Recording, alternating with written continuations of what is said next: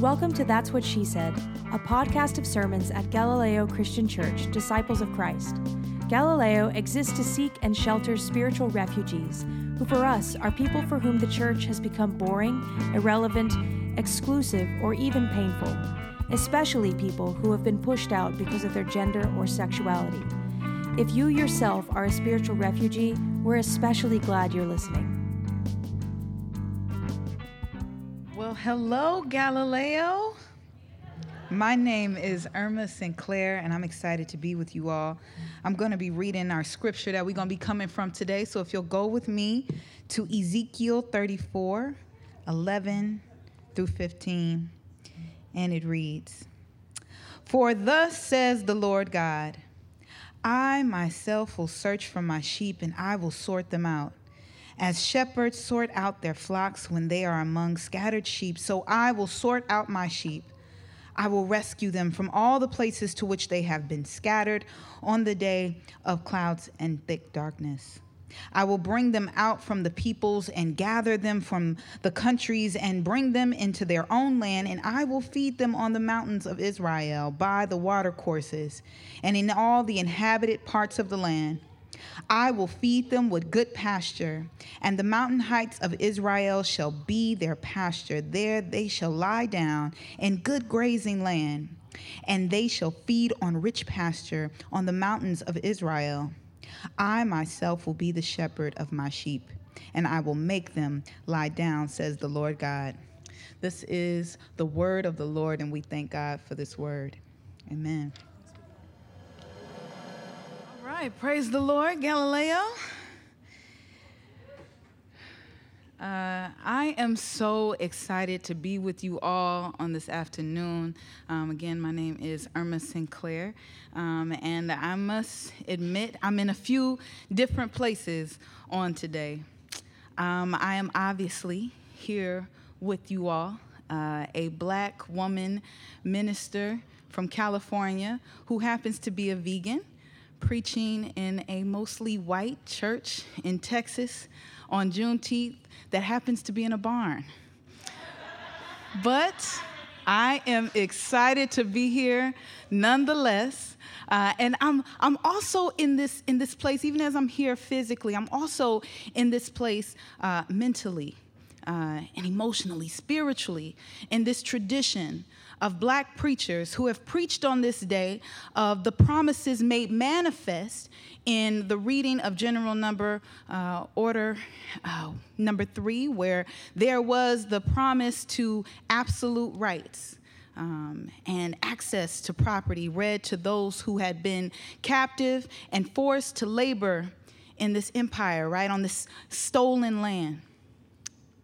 I stand in the legacy of black preachers that upon hearing those promises, saw God's promises, and who preach this day to the reality of God making manifest God's promise to my people.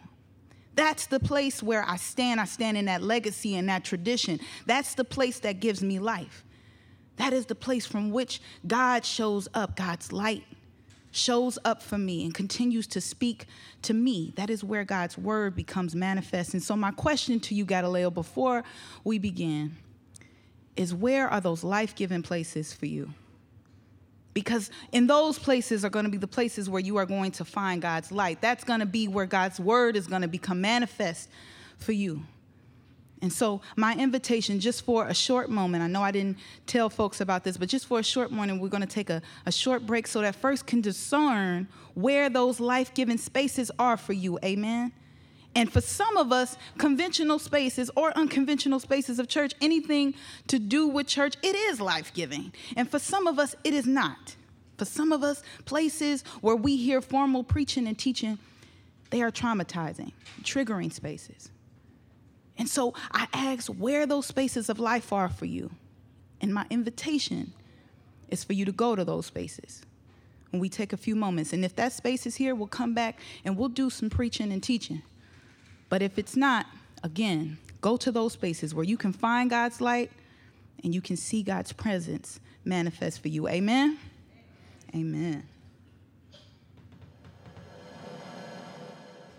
All right. Amen. Amen. Amen. So even as we go through our time of preaching and teaching, I invite folks again to reiterate what's already been said, to make sure that you are sensitive to your mental, emotional, and spiritual needs during our time. Amen?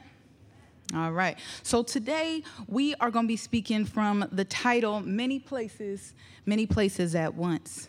And our scripture reading is going to come from Ezekiel 34, 11 through 15.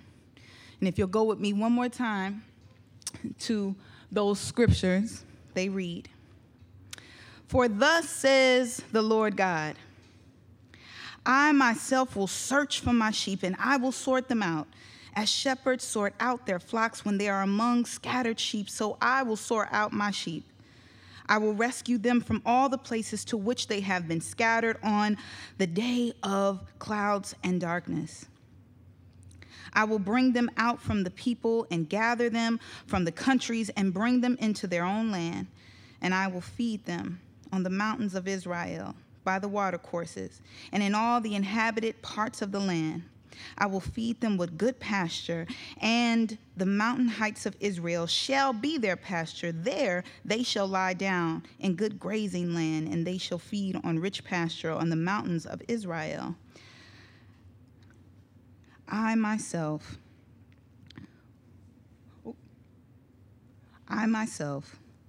will be the shepherd of my sheep, and I will make them lie down, says the Lord God." This is the word of the Lord, and we thank God for this word. I love reading through the prophets because it is in these texts where I see God doing something that I call divine multiplicity. And that is God occupying multiple spaces at once, not just the God that wants to be worshiped, but also a God that is committed to walking with God's people. And in the prophets, such as Ezekiel is thought to be one of the former prophets running with folks like Isaiah and Jeremiah. And it is, in fact, believed that Ezekiel and Jeremiah are preaching around the same time, prophesying around the same time, right? So that lets us know that God is multiplying and is acting in multiple places at once. And they're prophesying in different places. Jeremiah is prophesying in Jerusalem, while Ezekiel is prophesying as an exile under Babylonian rule in Babylon. And so Ezekiel is interesting in the way that Ezekiel not only embodies prophecy and proclaims these promises to those who are in exile, right? Surrounded by circumstances of conquest and oppression. Ezekiel makes these prophecies, not just from this space of being in exile with Israelites who are also in exile, but Ezekiel makes these prophecies under a particular name. And that name is Ben Adam, or son. You might have heard it called Son of Man, but actually that Adam word has more connotation to humanity than it does to a particular gender group. And so Ben Adam, or Son of Humanity, is what Ezekiel says that God calls Ezekiel when God spoke to Ezekiel about prophecy. And it is this name where I see that God doesn't just give Ezekiel a title, but God identifies a process, a divine process, where the God of Israel wanted to walk literally with the people of Israel. In Ezekiel 2:1 and 2, the scripture reads, "And he said to me," this is Ezekiel talking about what God said to him, "Son of man, Ben Adam, stand upon your feet, and I will speak with you." And when he spoke to me, the Spirit entered into me and set me upon my feet, and I heard God speaking to me. This is Ezekiel talking about the process through which God took him in order to bring him into prophecy. This process of inhabiting Ezekiel's body before the process of prophecy. Now, oftentimes, the idea around prophecy is that these are just words, just promises. But this verse and Ezekiel's situatedness in exile point to something that I believe God wants us to understand about God's ability to be in multiple places, to be the God that we worship and the God that is with us at all times, even in our surrounding circumstance of overwhelming oppression. This is a practice that I believe is also highlighted later on in Scripture, and that I had most been familiar with this term in connection to Jesus. Everybody gonna be black today. It's Juneteenth, amen? So Ezekiel speaks about the process that God took him on in calling him Ben Adam, or son of man. But actually, I had only ever heard this title when it had been in reference to Jesus. And Jesus referring to Jesus himself as Son of Man, which really is interesting when we think about God occupying multiple places, right? We understand Jesus to be fully human and fully divine. So God is already doing a multiplicity thing there, but also this title speaking to this process of God identifying the ways in which God is a God that is committed to not only being a God of people, but being a God with people. Amen? And so we hear this term multiple times, right? In the First Testament, we hear it over 90 times. In the New Testament, we hear it over 80 times, mostly in reference to Jesus. In fact, in the First Testament, in John 3:13, we hear Jesus make reference to Jesus himself, right? Saying, no one has gone up to heaven except the one who has come down from heaven, the Son of Man. And this man that Jesus is using in this scripture actually has divine connotation, right? Not just a human, but a human in connection with God, right? Correlating to their lineage from God. This is, again, a process that we see in Ezekiel, right? We know Jesus to be one that chooses sacred proximity with the oppressed. And I believe that God does this work of situating God's self within the circumstance of those particularly who experience oppression, because I think about what it would have meant to be someone in exile, particularly in connection to Juneteenth. As you hear these promises being read in this general order number 3, when you look around, the circumstance still reads slavocracy. We still on a plantation. This is still the South, and after this plantation is another plantation. Well, this is something that I believe those in exile could have related to.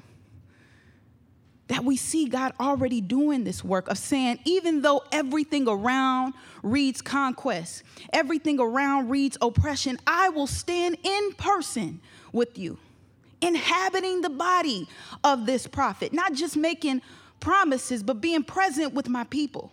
So that when you look around, you don't just see oppression, but you see my spirit. You see my presence. And the reality is that these aren't just promises that'll come in future tense, but this is a present reality by way of your faith, that you might see God present with you in this moment. This is something that I see God still doing this type of work, right? Being that shepherd to the sheep in exile, as I said, it is a reality. As the descendants of those who were enslaved in this country, still feeling as if I am a foreigner in this land. And having to hold tight to this faith, that God would be present with us, that God would be with us even as we worship God, that we would have a tangible example in how God wants to invoke God's Spirit through the efforts of people, God's people. This term, Son of Man, I hear as Son of Mine. Literally, my created being, who I have sent to the people so that they can see my promises made manifest. And this happens for us in various occurrences even today. God's promises of access to resources coming through reparations legislation that's still going on to this day, right? God's promises of access to rest being made manifest through efforts such as the NAP ministry, which I am a subscriber of, right? God's promises of home and belonging And even today, as I said, I stand with you all physically, but emotionally, mentally, and spiritually, I am somewhere at a Juneteenth festival turning up. Because it is in those spaces, even as a vegan, when I smell barbecue, I still feel home.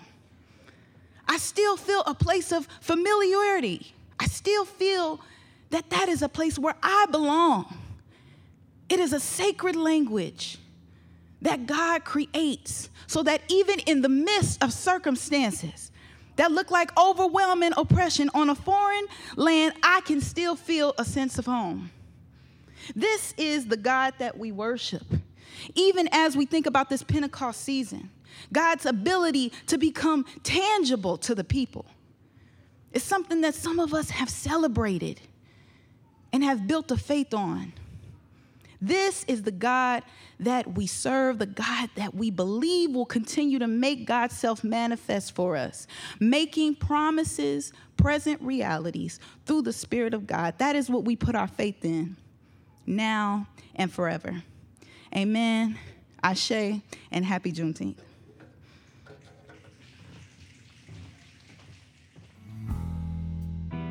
Thanks for listening to That's What She Said. This podcast is preached almost always by our lead evangelist, Reverend Dr. Katie Hayes. Galileo Church has 5 missional priorities. We do justice for LGBTQ+ people and those who love them. We do kindness to those in mental and emotional distress and celebrate neurodiversity. We do beauty for our God who is beautiful. We do real relationship, no bullshit, ever. And we do whatever it takes to share this good news with the world God still loves. To support the production of this podcast and the ongoing missional priorities of this church, go to galileochurch.org and click on Conspire with Us. You'll have options to use your Venmo or PayPal, or use your credit card or bank account. Any amount helps, and if you're kind enough to share your contact information with us, we'll continually send you thanks. Peace.